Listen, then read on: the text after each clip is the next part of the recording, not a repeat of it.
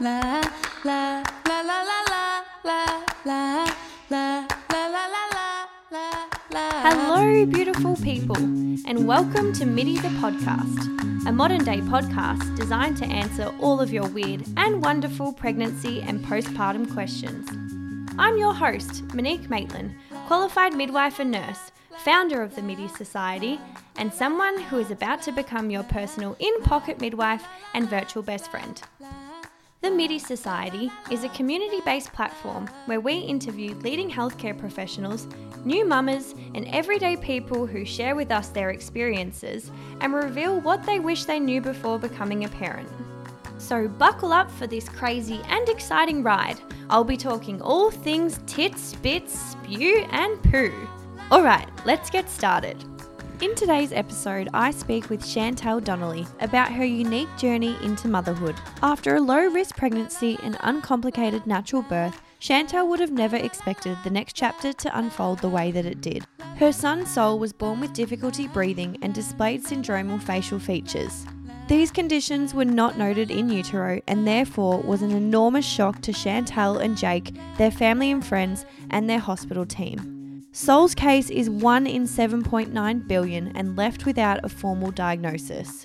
Chantal talks us through his journey as well as shows her incredible resilience, strength and ongoing ability to always find a positive in every situation.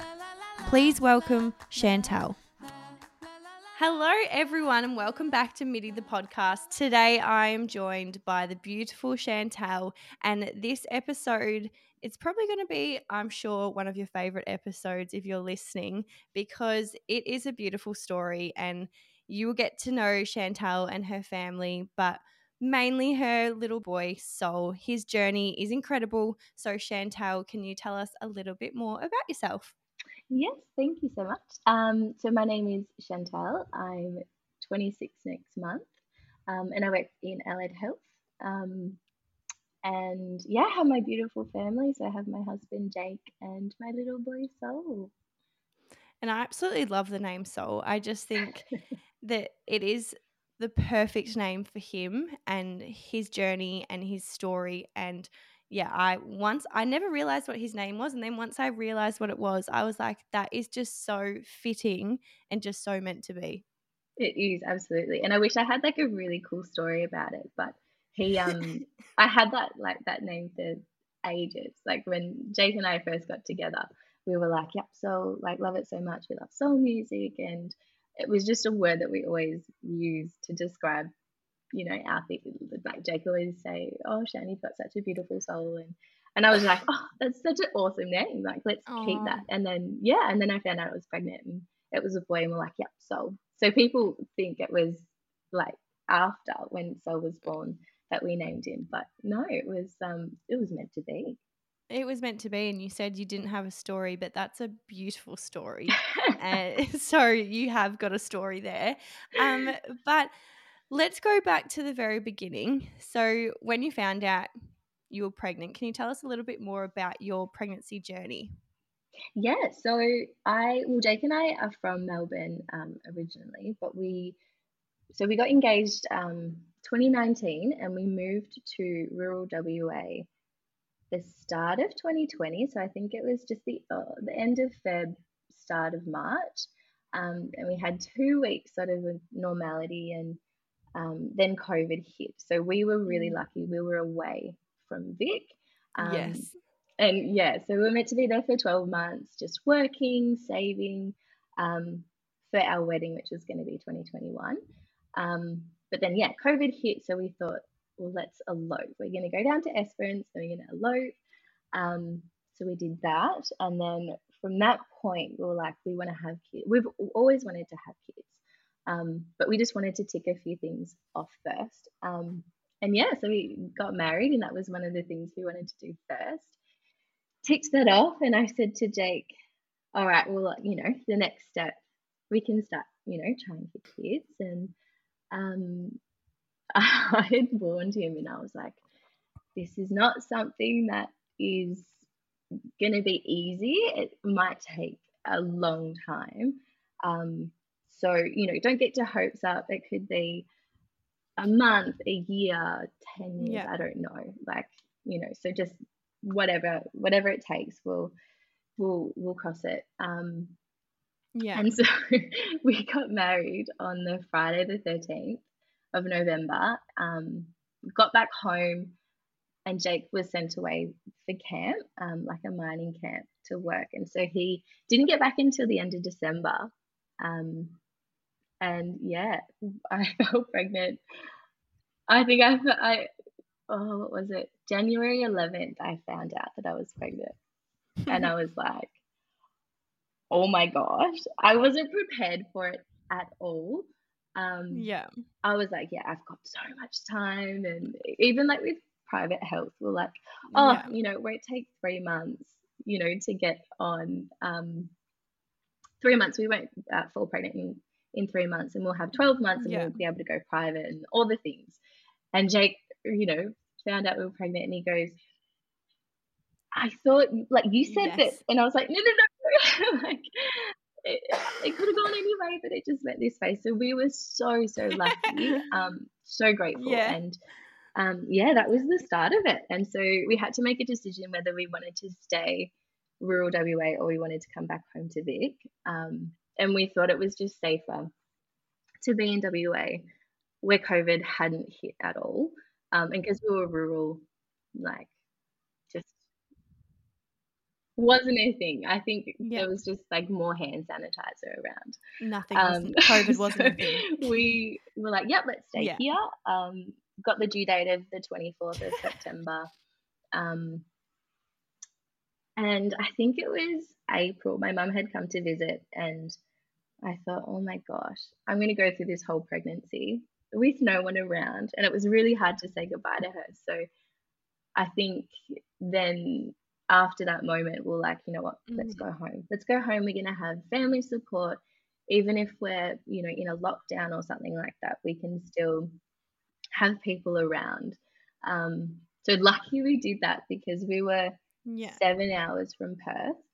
So with the entire story, we would have had to be sort of airlifted and gone to the Royal Children's in Perth, the Children's Hospital in Perth. So really lucky. But my pregnancy was amazing. I had such a good pregnancy. Yeah. I slept wonderfully. I didn't have any aches or pains. I wasn't sick.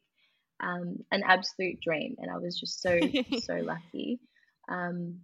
And yeah, I was obviously really low risk. I had, low risk NIP test, or the Harmony test, I think they call it. And people listening, that's like the genetic testing that we do in your pregnancy. If you're like, what's a NIPT or what's a Harmony test? It's a genetic test.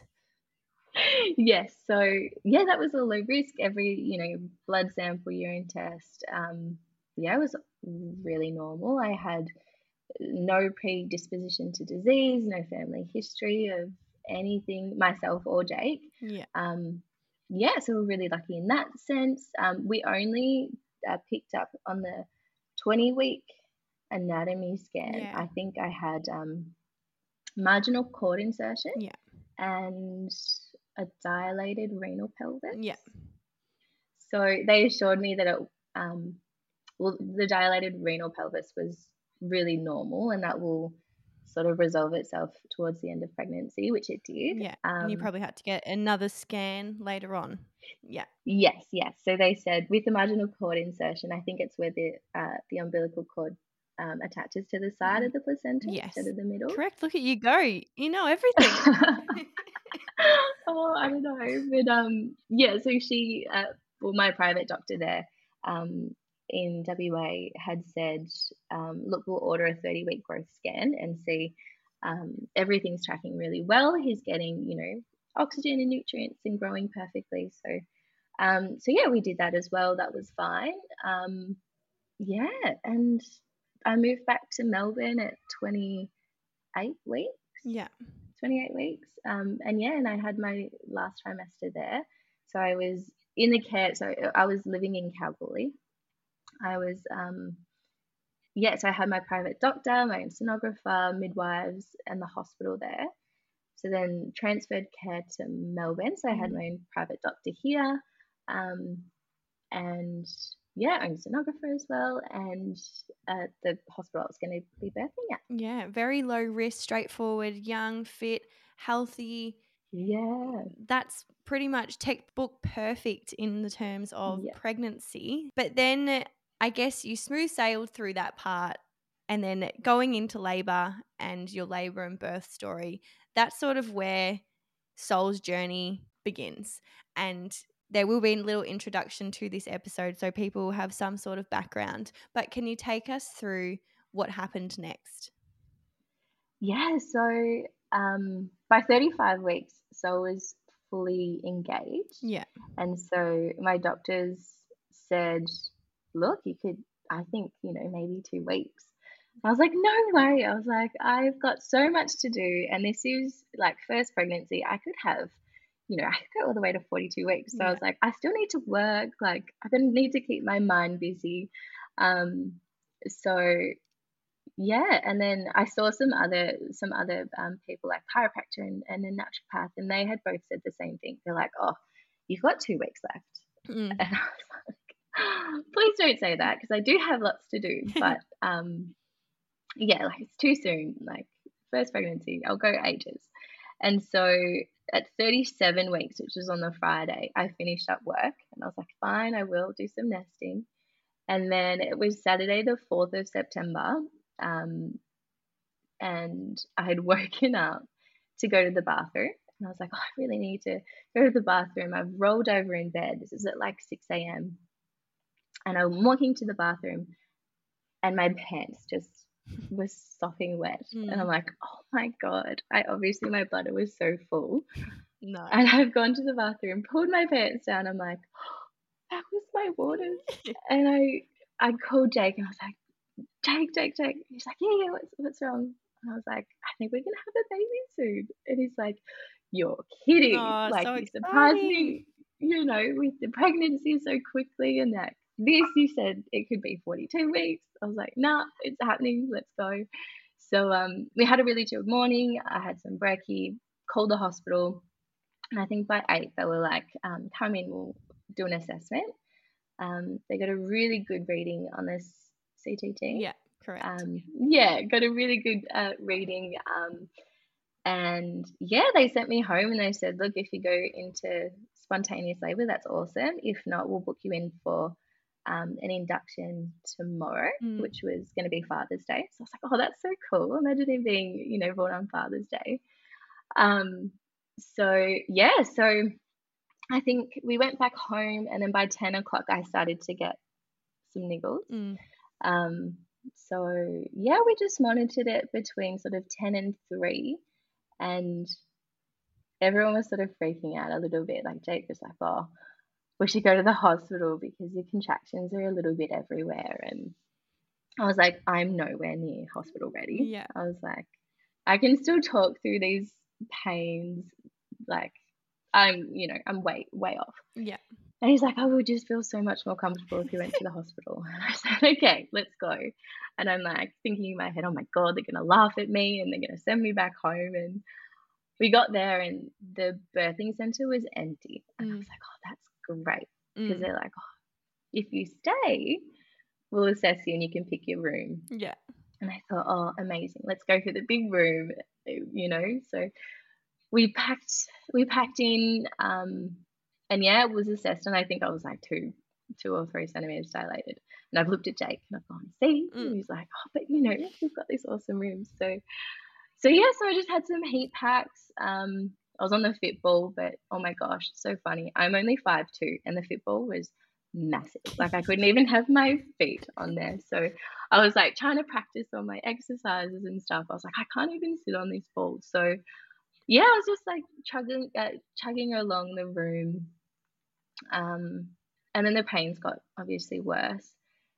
And the funny thing was, I didn't actually know that I could ask for pain relief myself. I thought the midwives would go, oh, you're this, many centimeters dilated, you can have this now. No. And I don't know why I thought that, because I was so educated walking into it.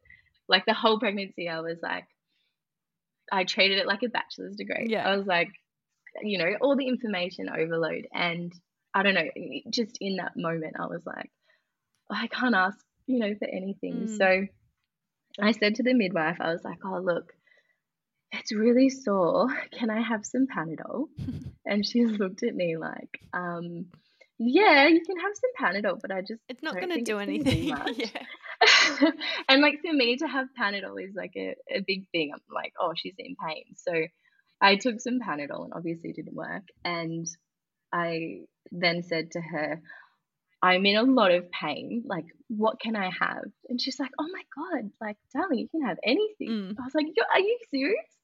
I was like, well, get me, like, can I have the gas and air? And she's like, yeah, of course. So I'm sucking down the gas and air. And it wasn't doing much for my pain, but it was obviously my perception was changed. Still wasn't doing much. It was just really low dose. And then I said, oh, can I go into the shower? And that was like my number one place. Yeah. And she's like, of course. So we stayed in there in a hot shower for like 3 or 4 hours. And then I had the gas and air in there as well, but it was only like that really low dose because I think it was like OH&S. Didn't have it, quite high. So yeah, and doing all like my positions in there, everything's going great. And then I just had this beautiful urge to push. Amazing. It felt so good. But it was just like this big primal grunt. I was like, and Jake looks and goes, are you pushing? Yeah, but shh, don't say anything. Yeah. And he's freaked out and he's, called the midwives, coming, she's pushing. And I wanted to give birth there, but it just wasn't working. So she goes, let's go to the bed. And I was like, no, not the bed. Like that was the worst thing. Please, not the bed. Yeah, that's not in your birth plan. You didn't want to be on the bed. No. Yeah. No, and I didn't have a birth plan. I had birth wishes. Like I was so open to anything, whether it be pain or positions or anything like that. But it was just so painful, the bed. So she goes, no, don't worry. Like we'll get you in some nice positions.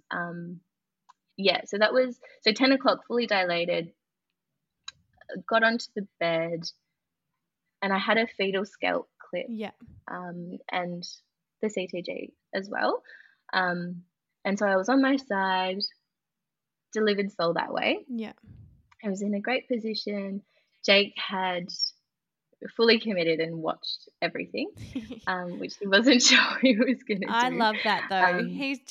It's so pure, like this story. It's so beautiful to hear how like excited he was, and even in your voice, and just I get to see your face telling this story. But it's so amazing to hear such a powerful story because often we don't share the good in our labor and birth stories, and this is just that like grunt and your body's urge to tell you to push is exactly what women need to hear, that you're in total control in those situations and you're so strong and powerful, and like your body really does take over and you can do it, and it's amazing. Absolutely. And going into it, I was like, well, I'm not going to know how to push. Yeah. And how does your body know? And your body just knows. And it's so incredible. It's really, really incredible. And I was literally pushing Sol out, and I looked at Jake and I said, please don't let me forget that this is amazing and it doesn't hurt that much. And I mean, that's just my story. And, maybe my next child will be completely different. Yeah. But I was so lucky in my pregnancy and in my birth. Like it was really a really beautiful thing. And so it was, I was pushing for about an hour and 17 minutes, I think. Yeah. So he was born at 11:17 that night. And obviously Jake's watching the whole thing too. He's like, I didn't think I was going to do it, but I fully committed and, and got it done. So yeah, and then he was born. Amazing. Such an incredible story. And I'm so glad that you got that experience because, once Sol was born into the world, things sort of, I guess, weren't as smooth sailing. And I'm so glad that you got to have such a magical moment in your pregnancy and your labor and birth. And it just shows that you educated yourself so well beforehand because you had those birth wishes and you just had full trust in your body. And even Jake, like just so pure and beautiful, his reaction. And yeah, it's incredible. So what happened once Sol was born? Can you talk us through that? Yeah, so he was born. The midwives had laid so I was delivering on my side, and so she had popped him on my inner thigh, facing away from me, so I couldn't see him. But the only thing sort of getting me through that pushing stage was hearing the other babies in the birthing suite Mm. crying, and I was like, oh, that's just I need to get to that stage. I just Yeah. I'm going to push and I'm going to hear his beautiful cry and it's going to be awesome. But he wasn't crying. And so I knew, okay, something's wrong. So I looked at the midwife and I said, why? Why isn't he crying? And she goes, oh, no, it's okay. It's okay. And she's got the towel and Rubbing. Yeah. was agitating him. Yeah. And he still wasn't crying. And I thought, okay. And then that's when it happened. And they called a code blue straight away, took him away to the side of the room and was working on it. And I swear, like, just the entire room flooded with Yeah. people. And so yeah, so Jake and I were just kind of looking at each other like what's going on, and it felt like so long, Yeah. which probably wasn't. Maybe it was like 5 minutes or something, but yeah, but we didn't have any answers. It was just Baby struggling to breathe. We're just helping them breathe. yeah, Yeah, that's yeah, usually. and I wasn't like worried at all. I was like, babies need help. With this stage so much Yeah. so often, so yeah, I was fine. I was like, yep, so good. But then it kept ticking, no answers. And yeah, and then I looked at Jake and I said, something's not right. And I had like a tear come down, and this beautiful nurse came over to me and she said, like, don't worry, it's okay. You're going to be the first one to know what's happening. He's in beautiful care, don't worry. And I said, okay, okay. So they'd taken him out of the room, and worked on him in a separate room, I suppose. And yeah, we were just sort of left there with that experience and just processing it all. And so I was still doing my thing. I had to deliver the placenta, and I had my obs from the midwife, and then Yeah. the doctor came in and was checking me to see if I need any stitches, but I just had a small grade 1 tear, so I didn't have to have any stitches. And then yeah, so Yeah. And did Jake stay with you or was he able to go with Sol? so this is something that we actually spoke about a few months ago. I thought he was with me the entire time, but Jake had actually met Sol twice before me, like I did. Yeah. So they had, and he has a completely different experience because he had watched everything and seen him, whereas I hadn't. So whilst I was, having everything done to me, they had said, "Oh, Mr. Donnelly, we've stabilized him. Would you like to come and see your son?" So he'd gone and seen Sol, but in that process, I don't know, some machines were beeping and Yeah. panic pulled Jake out of the room and said, "You need to leave." And then he's freaking out because he's Yeah. like, is he dying? Like, what's happening? And then the second time they'd stabilized him again, brought Jake into the room and said, "This is your son." And it had happened a second time. So Jake's got no faith at all. Jake's like, I'm going to leave the hospital without my baby. Yeah. Whereas I'm in the room getting, checked over, and I'm like, oh, he just needs a little bit of help breathing, and, Yeah. it's all good. You do put that full trust in your healthcare team, and it's a really hard position for that support person to be in because you want them there to be a part of it all, but then you also want to protect them and what like they're seeing and not getting then I guess traumatized as well. So it's a really tricky position for them to be in because they're also thinking about their baby and you at the same time. Yes, absolutely. And that's what he said to me. He's like, I had to keep you in a good space. I need to make sure that you were okay. But, he's seen all of this. He's obviously, he's like, I'm not going to share that with you. But, yeah, he's trying to keep it together for Sol, trying to keep it together for me, trying to keep it together for himself. Yeah. And yeah, and it's still at this stage, we had no sort of answers to what was going on. Anyway, I had finished everything I needed to do. They'd pop me in a wheelchair to go and meet Sol. Yeah. So he was like laying on this like big metal table with this big light shining down on him Yeah. with this little CPAP mask on. Almost, yeah, just kind of laying lifeless, and like his chest was like thudding up and down. Yeah, rise and fall. Yeah. Yeah. And I didn't have, again, like a great look at him because I was in the wheelchair, so I was Lower. kind of eye level. Yeah. So it was, yeah, kind of with him for a little bit. And he was like looking over at me, which is so sweet. Like I could see his eyes, you know, moving over. And then that's pretty much it. And I mean, at this stage, I'm such in a daze. I'm exhausted and yeah, just tired and a bit numb mentally too. Yeah. Like to process everything. But yeah, like that was our first meeting, and then went back into the birthing suite. And the midwife had said, okay, go and have your shower. Oh, no, actually. The doctor had come in and said, look, we don't have a lot of answers for you, but we believe like he's got a collapsed lung. So we're helping him breathe. But there are also some other things that we've picked up on, like some syndromal features. And I thought, okay, all good. So he's having some, you know, hard time breathing and he looks a bit different. So I was like, okay, cool.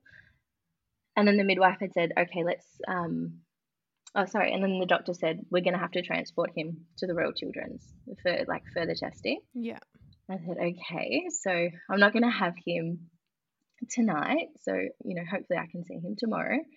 So midwife had said, let's go to the shower, you and Jake do your thing, and then I'll take you to the postnatal ward. So yeah, we're in the shower, and I think that's the time where we had like our big grieving moment. So it was like, you know, the water washing away the blood, sweat and tears, but also that emotional side of like, what did I do in my pregnancy? Did I don't know, did I eat something? Did I the blame take a medication? Yeah, that blame. What did I do? Or was it, you know, my body that wasn't, I don't know, maybe my body wasn't designed for carrying a child or something. So would, you know, grieving that whole process, but just grieving as well, like those little moments that we lost. So, you know, Jake cutting the umbilical cord, and because these are all the things that I prepared him for too. I was like, oh, you know, when he's delivered, you can cut the cord and then we'll have skin on skin, and just that beautiful golden hour of even breastfeeding and stuff like that, and spending the night together. And and I remember looking down at my belly and it was flat, and I was like, I just carry this, you know, this beautiful child, and you make this beautiful bond with them for 9 months, and then just literally in an instant it's gone. And so we had like our big grieving moment then, and then we went to the postnatal ward, and this is all in like COVID lockdown too, so super lucky to have Jake there. And we were like told that we could stay together, but in that moment he couldn't. So the poor midwife had to say like, oh, like, here's your room, this big like double bed, and she goes, but Jake, I'm so sorry, you have to go home. And we were like, oh my God, like we've gone through this big huge moment and we can't be together to grieve it. And so, and like I think it was like 3 in the morning, and discharge was maybe at 7. So it wasn't that long. And so Jake had to drive home, and it was raining, and I was, you know, scared about him getting home because he was, you know, a bit of a mess as well. And I think, I just, like, they closed the door behind them, and I had this empty room. No baby. But then I had no baby, no husband. And then, like, in the postnatal ward, you just hear babies crying. And I was like, oh my God, like, what the hell just happened? And so, the midwife was like, you know, get some rest. And then, you know, it's only 4 hours until Jake can come back. So, we just got through that 4 hours, and then we were just so eager to get to the hospital Yeah. to see Sol, really. And I guess when they brought to your attention that Sol displayed some of those syndromal features, can you describe to people, I guess, what you were seeing and what that looked like? So he was born without eyelids. So these are probably like the major features that you could see straight away. Born without eyelids, and he had a big hole on top of his head, which is called like cutis aplasia. But this big black hole in his head, and these, big black eyes without eyelids. But also facial features as well. Like he had, really small nose, really small mouth, no upper lip. His ears were quite low set, and small. So you could definitely tell that he didn't look like a typical baby. And when they had said syndromal features, we initially thought like Down syndrome or something. And so we're like, yeah, look, that's fine. It is what it is. These things happen. Even though, the testing didn't pick up on it. We were prepared for that. And when I went into pregnancy, I treated the pregnancy like a privilege over, because I knew how risky it was. So I prepared myself for everything, whether it be like a miscarriage or a stillbirth, or I don't know, my child to have hearing impairments or blindness, anything. Like I prepared myself for that, or Down syndrome and things like this. So I was prepared, but I wasn't prepared for it to happen enough to because you. the testing, and the testing, didn't show that. So I was like, okay, well, I prepared myself. It's not going to happen because the tests show otherwise. But then it had happened. So when we were told that, I think it just, for me, it was, well, it is what it is. I can't change it. And I accepted it really quickly. So yeah, I don't know if that's just like a mother thing too, whether I don't know, you deliver and the light switches and you're just a mum and you get on with it. I don't know. I think in that moment you also so exhausted yourself, and you had just gone through such a big pivotal moment in your life that you were probably in that fight or flight mode still, and you were just like, I just need to do what's best for my baby and make sure that my baby is okay, and it doesn't matter about me and how I feel, it's all about them. Because I've been in a position before when similar thing, there was some abnormalities picked up with the baby postnatally, and all the genetic testing throughout the pregnancy was low risk and normal. Even though there's the potential that it might happen, you still never expect it to happen to you.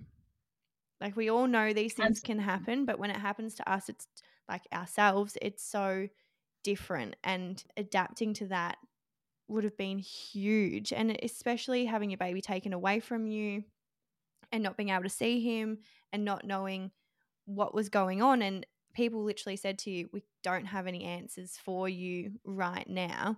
Your brain would have just been going wild. Like, our brains always go to the worst case situation too. So you would have been thinking, I've had a low risk pregnancy, everything's been normal, I've had a beautiful, amazing birth, and now it's just everything that I envisioned is just gone. Yeah, pretty much. And again, like there was a huge difference between the way I felt and accepted things to Jake as well. Like he had a completely different experience watching the birth and had seen, like, my child doesn't look like I thought it would look. And he saw this big black hole in his head, and bless him, he thought it was the soft spot, like the fontanelle. And so he had seen that. He'd seen him, in the rooms. I don't know if it was flatlining or whatever it was. So he has this idea that Sol's not going to make it. I'm like, oh, he's just got some trouble breathing and he looks a bit different. So that's, the difference between us two. But yeah, I don't know. I just thought it is what it is. He's still our beautiful boy. Like, this is Yeah. our baby, and nothing else mattered. Yeah. Like, I knew he was gonna, make it. Yeah. And yeah, he just looked a bit different. That's literally all. And I think that was my moment to grieve in the shower Yeah. and then done. Yeah. And you're amazing. And it just shows the strength of your character and resilience, and I guess just that mother's determination and want for their child to have the best possible life that they can and make sure that they're okay. And it just shows and shines through your story that you're telling now. And Jake has certainly had a different experience and probably has more of the heightened trauma behind it because he's watched it, he's seen it, he was there. And when you see a baby that sort of looks a little bit more lifeless and you're not ever around a baby that looks like that, it's really scary. So for anyone listening whose babies had to be resuscitated, it's a really frightening moment, and that moment often stays with the father of the baby or the mother of the baby, and it's really normal to still grieve and have that image in your head. But then once you got to be reunited with Soul, what sort of happened next? Yeah, so we discharged from the hospital, and we went straight there to the NICU. So yeah, we got there and he was like in an incubator, and we got to meet him, which was just like amazing. Such a beautiful experience. Very different to what we planned, but yeah, it was like, oh, finally. And like that drive there was just counting down the seconds. Yeah. So yeah, we got to meet him. Again, we didn't know any answers, or the nurse didn't know anything either. So yeah, we waited and we waited for the doctors to come around and have a chat with us. So the first two people that spoke to us was the geneticist and the neonatologist. So they had said, look, we have done lots of testing overnight, x-rays, MRIs, CTs, bloods, you name it, we've done it. And we're just waiting for lots of test results to come back. And they just said, like, do you have any idea about this? And we're like, no, nothing at all. And it was funny because we were in the care of so many different people as well, like in WA and then back here in Melbourne. Yeah. And yeah, it was just that thing of it just wasn't picked up. And yeah, that's cool. It happens. And so yeah, and they said, look, do you have any questions? And we said, how did this happen? Mm-hmm. That's probably like, how could it have happened? And not get picked up. That's probably what your brain's thinking. Yeah.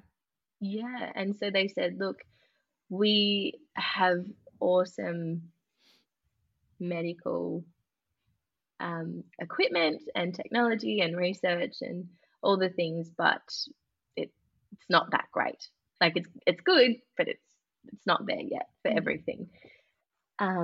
Yeah, and like we went through, what medications are you taking, this and that, but nothing that could correlate to Soul's condition. So yeah, they said we're going to do some really extensive genetic testing too and see what that brings up for us. Yeah, and I don't think we had answers for definitely a few days, and that was really tricky because we'd given birth and we have such a huge network of family and friends and family friends, and yeah, like we didn't know what to say. We were like, like we gave birth and Soul's here, but he had some trouble breathing and he looks a bit different. And then obviously they go, how? Well, what does that mean? Yeah. And we're like, well, we don't know because we've got no answers. So it was just question marks everywhere, which was really difficult. But yeah, we just thought we're going to stay present. We're going to go and just deal with the short term. Every day is a new day and we'll find out something new. Yeah. Yeah, and we ended up having I think it was 16 different teams in the NICU, which they were absolutely incredible. But yeah, it was just every day in there was just just flooded your brain with info. You're Yeah. like, I'm still trying to recover because it was only, I think, 8 or 9 hours since I gave birth to being in the NICU. Mm.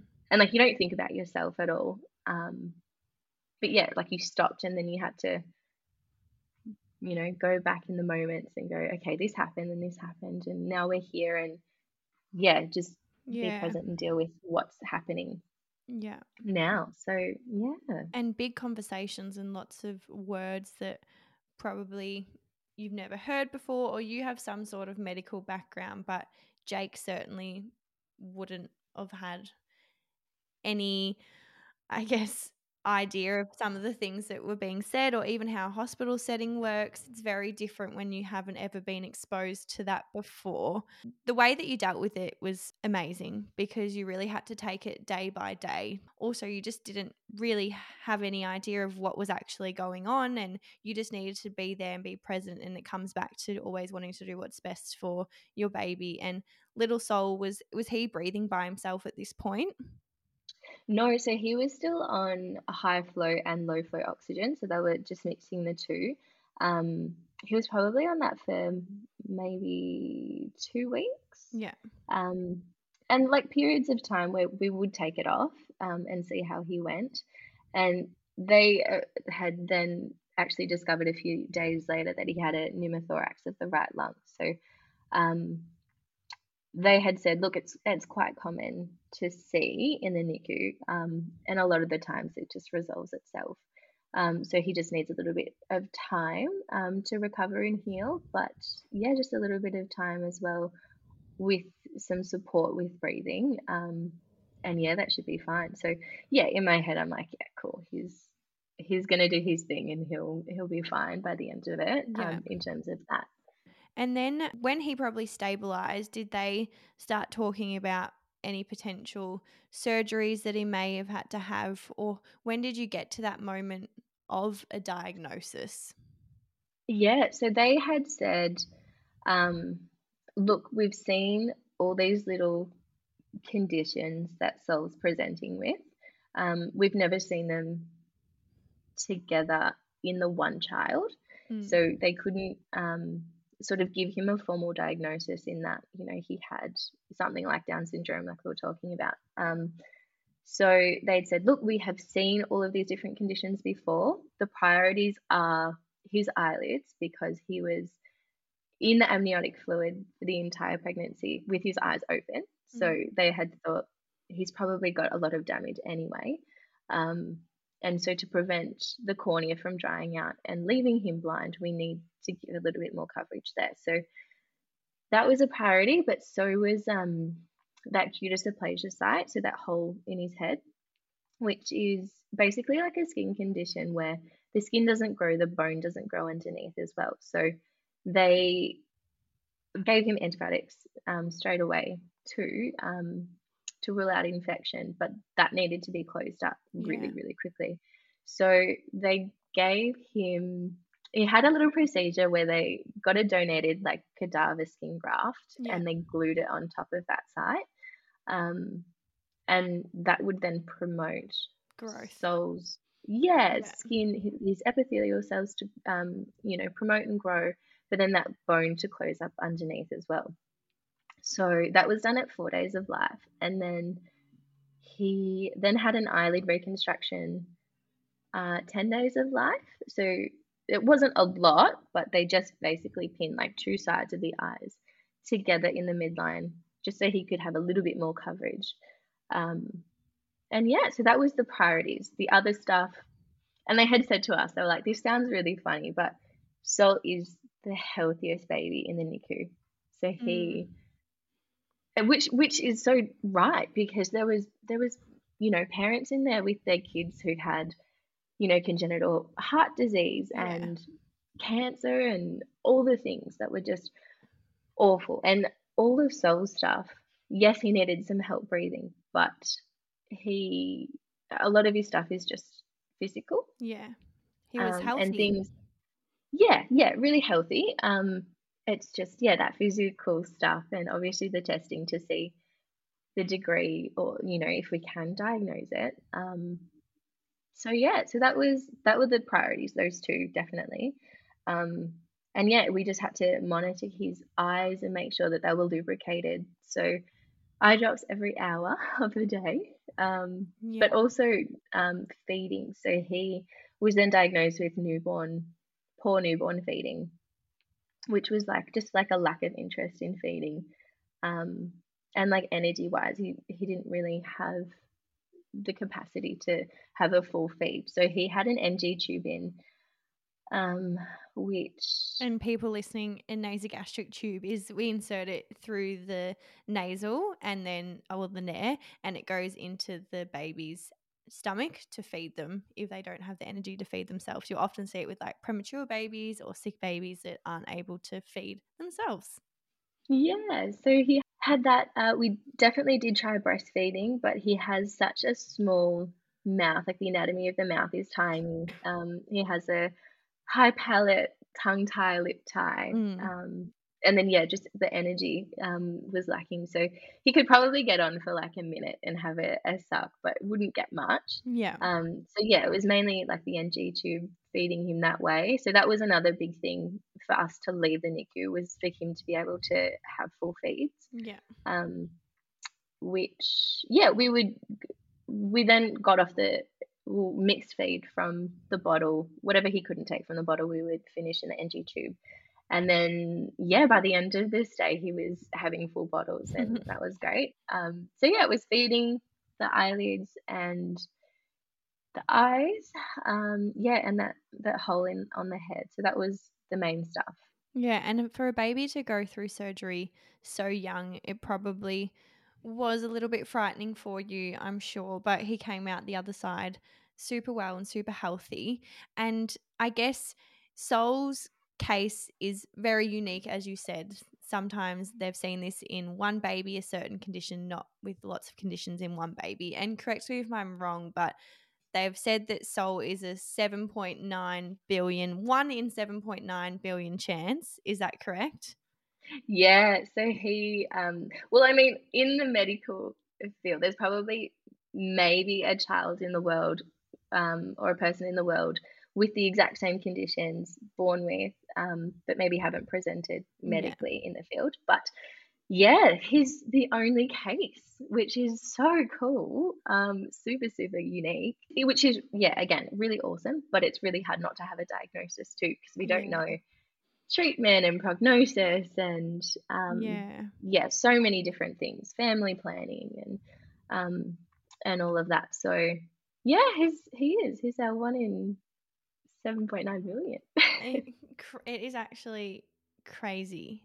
You know, it's not everything that you envisioned this journey to look like, but you have dealt with it as well as you can. And so just the name Soul is so beautiful for this story, because his soul has certainly, it's going to touch so many people listening to this story. And you started an Instagram page, just sharing Soul's journey.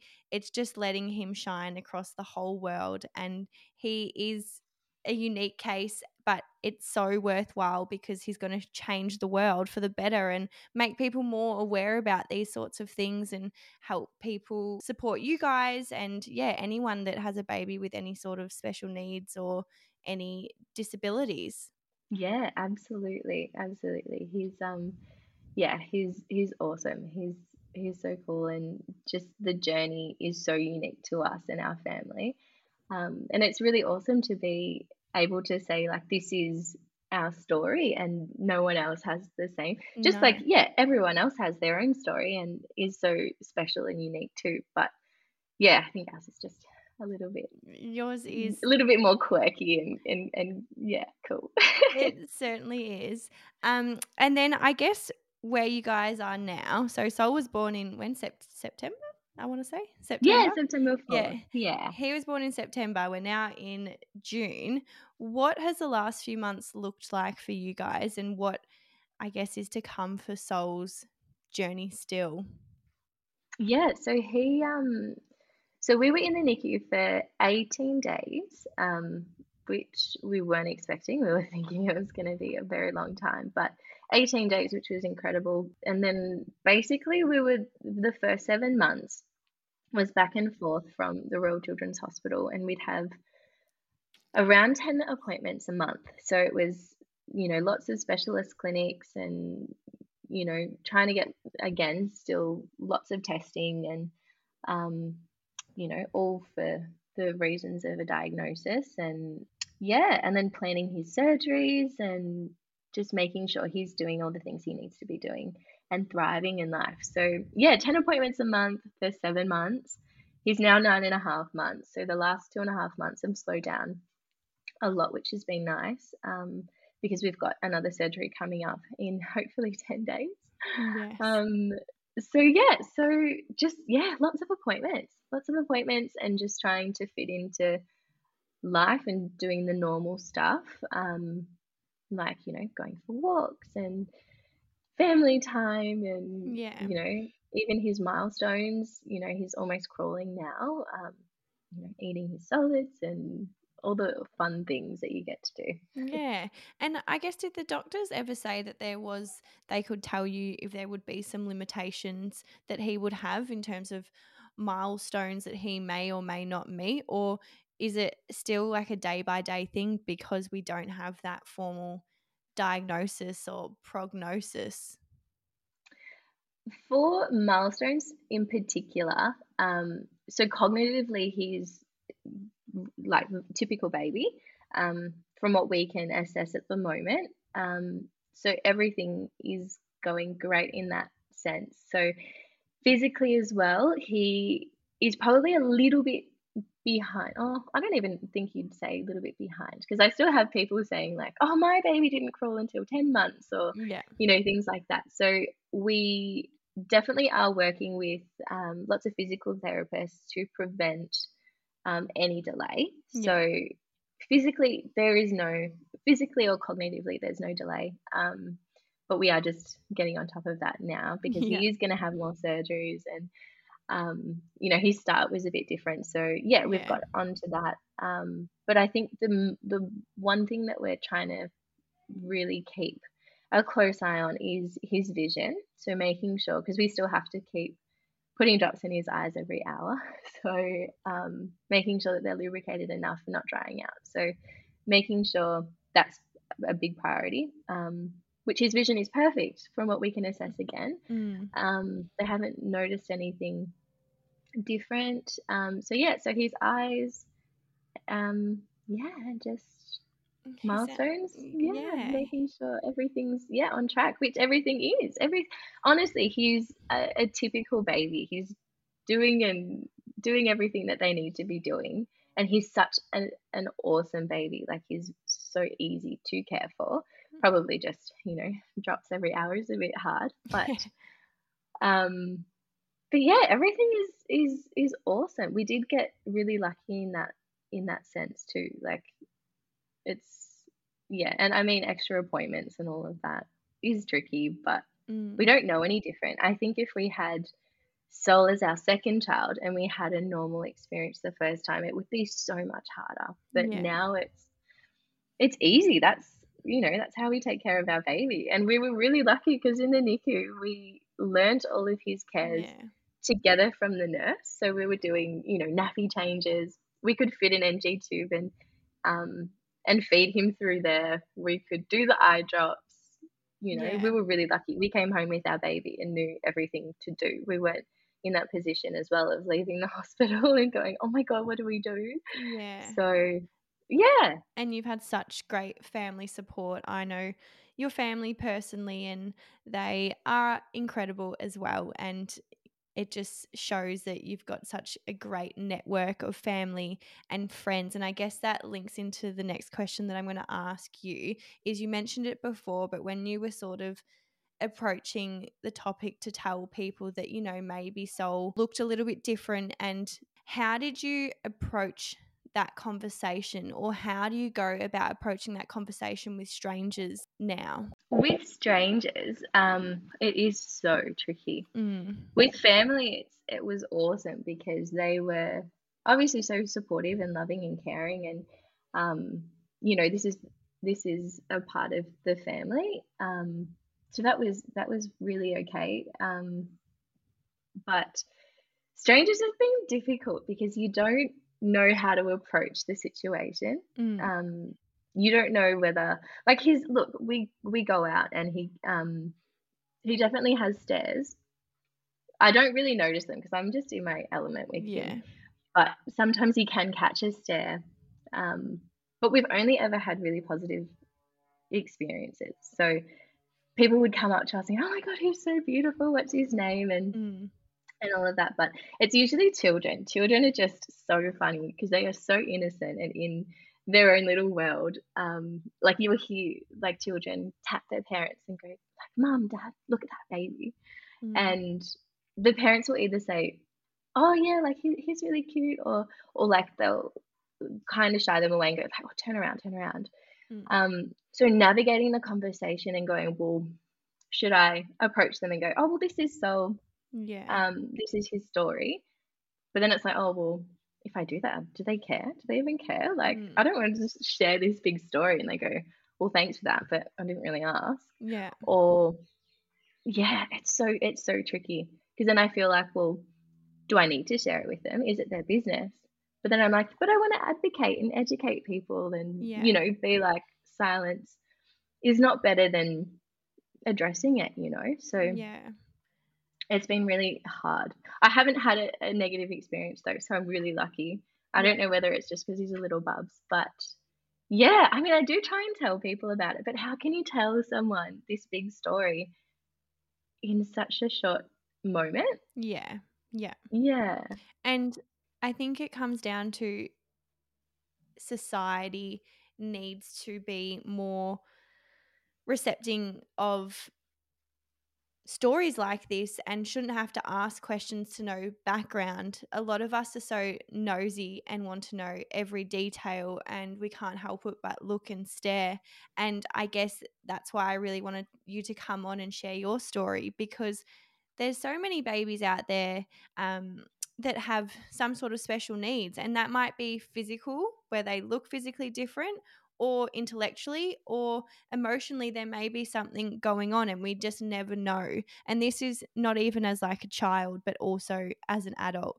We can be so quick to judge as a society and as a community. And I'm all for advocating on sharing Soul's story because it is so unique, and you guys are so brave and strong and resilient to be able to have the mindset and approach that you do, because you've made that Instagram page to try and spread awareness. And I guess people are following along because they want to see how Soul's going. They want to see Soul's journey. They're on this ride with you too. And it's absolutely incredible. And I think it comes down to you as a mum, Chantal, and also Jake as a dad, because there's lots of people that probably wouldn't have the same approach as you guys. So it is a credit to you. Oh, thank you so much. And I think like with society as well, yes, we still need to come such a long way with it, but I'm actually really, really glad that Soul has been born into a time where I think we're a little bit more conscious or woke Mm, or whatever the word might be, but just so much more thought on, there's the LGBTQ community, yeah, there's, diversity in so many ways of body shapes and even, skin color and things like that. Everyone's so much more aware and, yeah, special needs too. So I'm glad that he was born in a time where we're a little bit more aware of these things. Whereas, yeah, I don't know, like maybe my parents' generation yeah, would be very different. yeah, So, yeah, I think we're really lucky in that aspect too. And yes, people can still be really nasty, but yeah, I think it's all the way that we'll grow Soul up and our parenting style. And honestly, with his personality, I think he'll just come up to me and just go, "Oh, Mum, this person said to me, blah blah blah blah blah." But I know that they're having a really hard time at home, so I just think he's going yeah, to be so switched on in that sense. So Yeah, we are. We're lucky. We're He will grateful. be very courageous soul, that's for sure, and that's why the name is just so fitting once again. But I guess Soul still has such a journey ahead of him. I know that he's going into his surgery in 10 days. How do you stay positive and optimistic moving forward? Because obviously he's not he's going to have some challenges throughout his life, but how do you and Jake stay positive and optimistic about this? Naturally, I'm a very optimistic person anyway, so it's not hard to do. Um, but probably the biggest contributor is our family and our friends and Mm. our workplaces too. Like so many people are involved in it, but the support, the love, the care, um, yeah, that's just been the the biggest thing. So that keeps us so yeah, down to earth and positive about everything. And even his medical team, like at the moment I think it's grown to about 22 people, so 22 specialists, so we medically are just in the best hands ever. Mm. And you have so much faith in what they do, so that's another huge contributor. But just Soul, he's going through all of this, Mm. it's not us. And he's such a fighter. Oh my God. It's almost like he just looks every appointment we go to, or surgery or anything, he just looks at me, he's like, "Yeah, cool. Like, what's What next?" yeah, what have you got? Like Yeah. he's just the way he looks and he acts and everything like that. He's honestly such an old soul, and he gets through it. He's like, "Yeah, cool. Like, tick that one off." That So was easy. I'm like, "Well, yeah, yeah." And Yeah. you keep happy, and yeah, just really happy for him. And that's something that kept us going in the NICU. We're like, yeah, we might have our down days, especially leaving the NICU, but every time we got into his room, it was like, no, everything else wipes away. We're going to be so happy and, involved, and just be in this moment with him and be in a great headspace for him. So he's probably, yeah, he's number one always. No, it's so beautiful. And what surgery is he having in the next couple of weeks?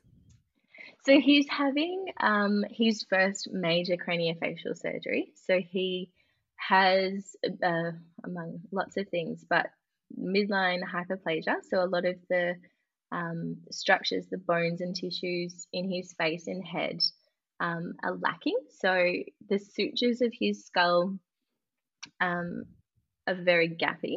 So in all babies, they are, but for example, like I don't know the right numbers, but say bubs have like 1 centimeter gap in the sutures of the plates in the skull to allow for brain growth. His would be 2 or 3. So his sagittal suture is probably about 3 centimeters, but then he's also got this huge gap of 4 centimeters in his forehead. So what's happening there is his fat pad in the forehead is growing at the same rate he is physically. So as he's putting on weight healthily, that fat pad is as well. So he's got this big bulging fat pad on his forehead, which is just so cute.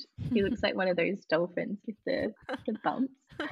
Um, so we need to go in, debulge that. We're going to grab some bone from his skull and place it in the forehead to cover up the gap. But then they're also going to build up the orbit, so the eye sockets where he's missing bone, and build his nose a little bit more. So he's got a nose bridge, but it's just really, really small, and it's being covered by that fat pad. So Mm. lots of different things, but that's going to be his first major craniofacial. Yeah. Yeah, Wow, it's a lot, isn't it? But he's a it fighter, is. as you said. How long does that surgery potentially go for? They're thinking 8 hours, but it could Yeah. be anywhere, yeah, to 14 or hopefully less. But yeah, Yeah. Well, going to be pretty long. he is a fighter, that's for sure. And it's just amazing how far our medical has advanced over the last few years, even. But moving forward, in terms of your life, and you talk about potentially having other kids, and I know this is the worst question to ask anyone, and I put up a post being like, you should never ask. But in terms of this interview is why I'm asking it. What does the future for like your family look like? Does it still Yeah, make you want to have more kids, or what is your opinion on that? 100%. I said to Jake I would have had another kid straight after I popped Soul out. Like, and I think that's just because one, I love kids, but I had a great experience with, Yeah. pregnancy, labor, and delivery. So I don't have that trauma to get over. So I, 100% would have had another kid in an instant. And to me, I don't feel like this is something that is genetic.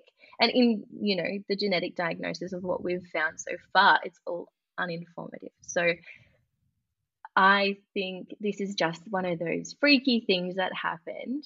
I think if we have another child, like my intuition is saying it's not going to happen again, but I mean it could. So we're actually we're involved in a genetic research project at the moment. So that's going to go for 12 months and potentially tell us whether this could happen again, or if even our family, anyone in our family, because they said, look, maybe just you and Jake together, a gene sparked, and this is the result of it. So we do definitely want to know if this is something that will happen again, so that we can plan and go, okay, well, can we go through all of this again?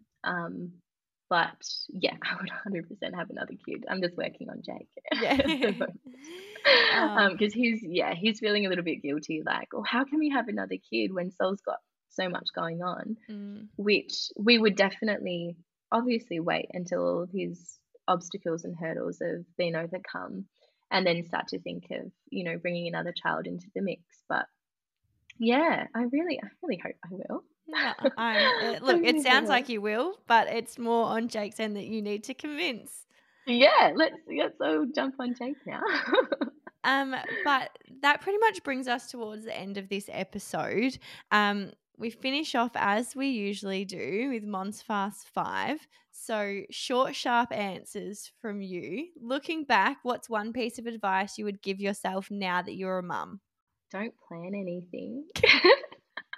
I planned so much. I was like, we're going to go on a holiday at this time when Sol's this age, and I'm going to go back to work at this time. And oh my gosh, yeah, I'm such a structured, regimented person. So yeah, don't plan anything. Just go with the flow and wait till the bubs is here. Yeah, be in the moment, that's for sure. Something you wish you weren't so hard on yourself for? Mother's guilt leaving the NICU, I think. That was the hardest thing in the world.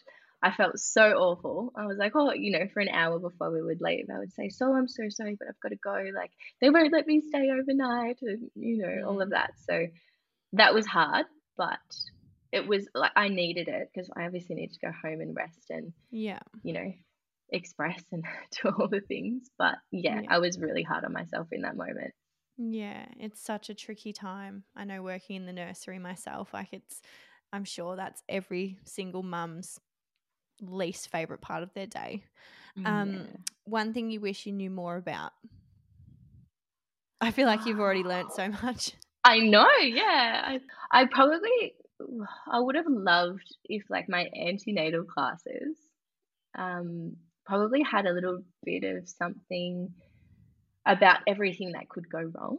I don't know, some info or resources, because our one online was awesome and we were prepared for everything when everything would go right. But just everything when things go wrong, what happens to expect, I guess. Yeah. One thing you wish someone told you before becoming a parent? If the beautiful item of clothing exceeds 3 press studs, don't buy it. I love that. And my flu brain has really gone on here. I'm like, which question did I just ask? But I think we're up to question 5. What is your favourite motherhood hack? Or gadgets. We are such gadget parents, which I never thought that we would be. But everything from like the Snotty Boss nasal aspirator to the like Suckle portable bottle warmer, and honestly, his baby bag is like James Bond's briefcase or something. Like, it's the best. I love Love that. all the gadgets. Yeah, You've got especially with like being at, all these appointments and stuff. Like, I was bringing a thermos and putting the bottle in hot water. I was like, what was I doing? So Yeah. yeah, gadgets. Gadgets for sure. So many. Luckily, there's so many these days. I feel like I just asked you 4 questions, and I'm like, I don't know if I've asked you all of them. I think you have. I don't know. They all look I'm similar, just as me bad. looking at them now. But anyway, we'll just call it there because the brain is starting to stop working. I'm sorry if you've heard either myself or Chantel coughing this episode because we're both actually sick, but we've got through it in an hour and 10 minutes, which is amazing. But Chantel, thank you so much for coming on and sharing your story, but also your family story and, of course, Soul's journey. It is an incredible story. It really is. And I've already said it, but it is a massive testament to you and Jake and Soul because you're doing such an incredible job. You really are. And you're an amazing mum. And I hope that you know that. Soul's very lucky. And Soul is a beautiful little boy. He sure is. No, thank you so much, Mon. I really appreciate it. And yeah, I'm so grateful for you having me on here. So yeah, thank you so much. Bye. Bye. Thank you for listening to today's episode of MIDI. Your support means the absolute world to me, so if you loved this episode and want to stay up to date with the latest interviews and midwifery education, please hit the subscribe button and leave a 5-star review. For further information about this episode, please check the show notes below. If you wish to share your pregnancy and motherhood experience, you can get in touch with me by emailing hello@themidisociety.com.au and find us on Instagram at @themidisociety or @Monique_Maitland. I cannot wait for you to join me next week. I'll be talking all things flap chat. In the meantime, I hope you have an amazing week and remember, you're doing the best you can.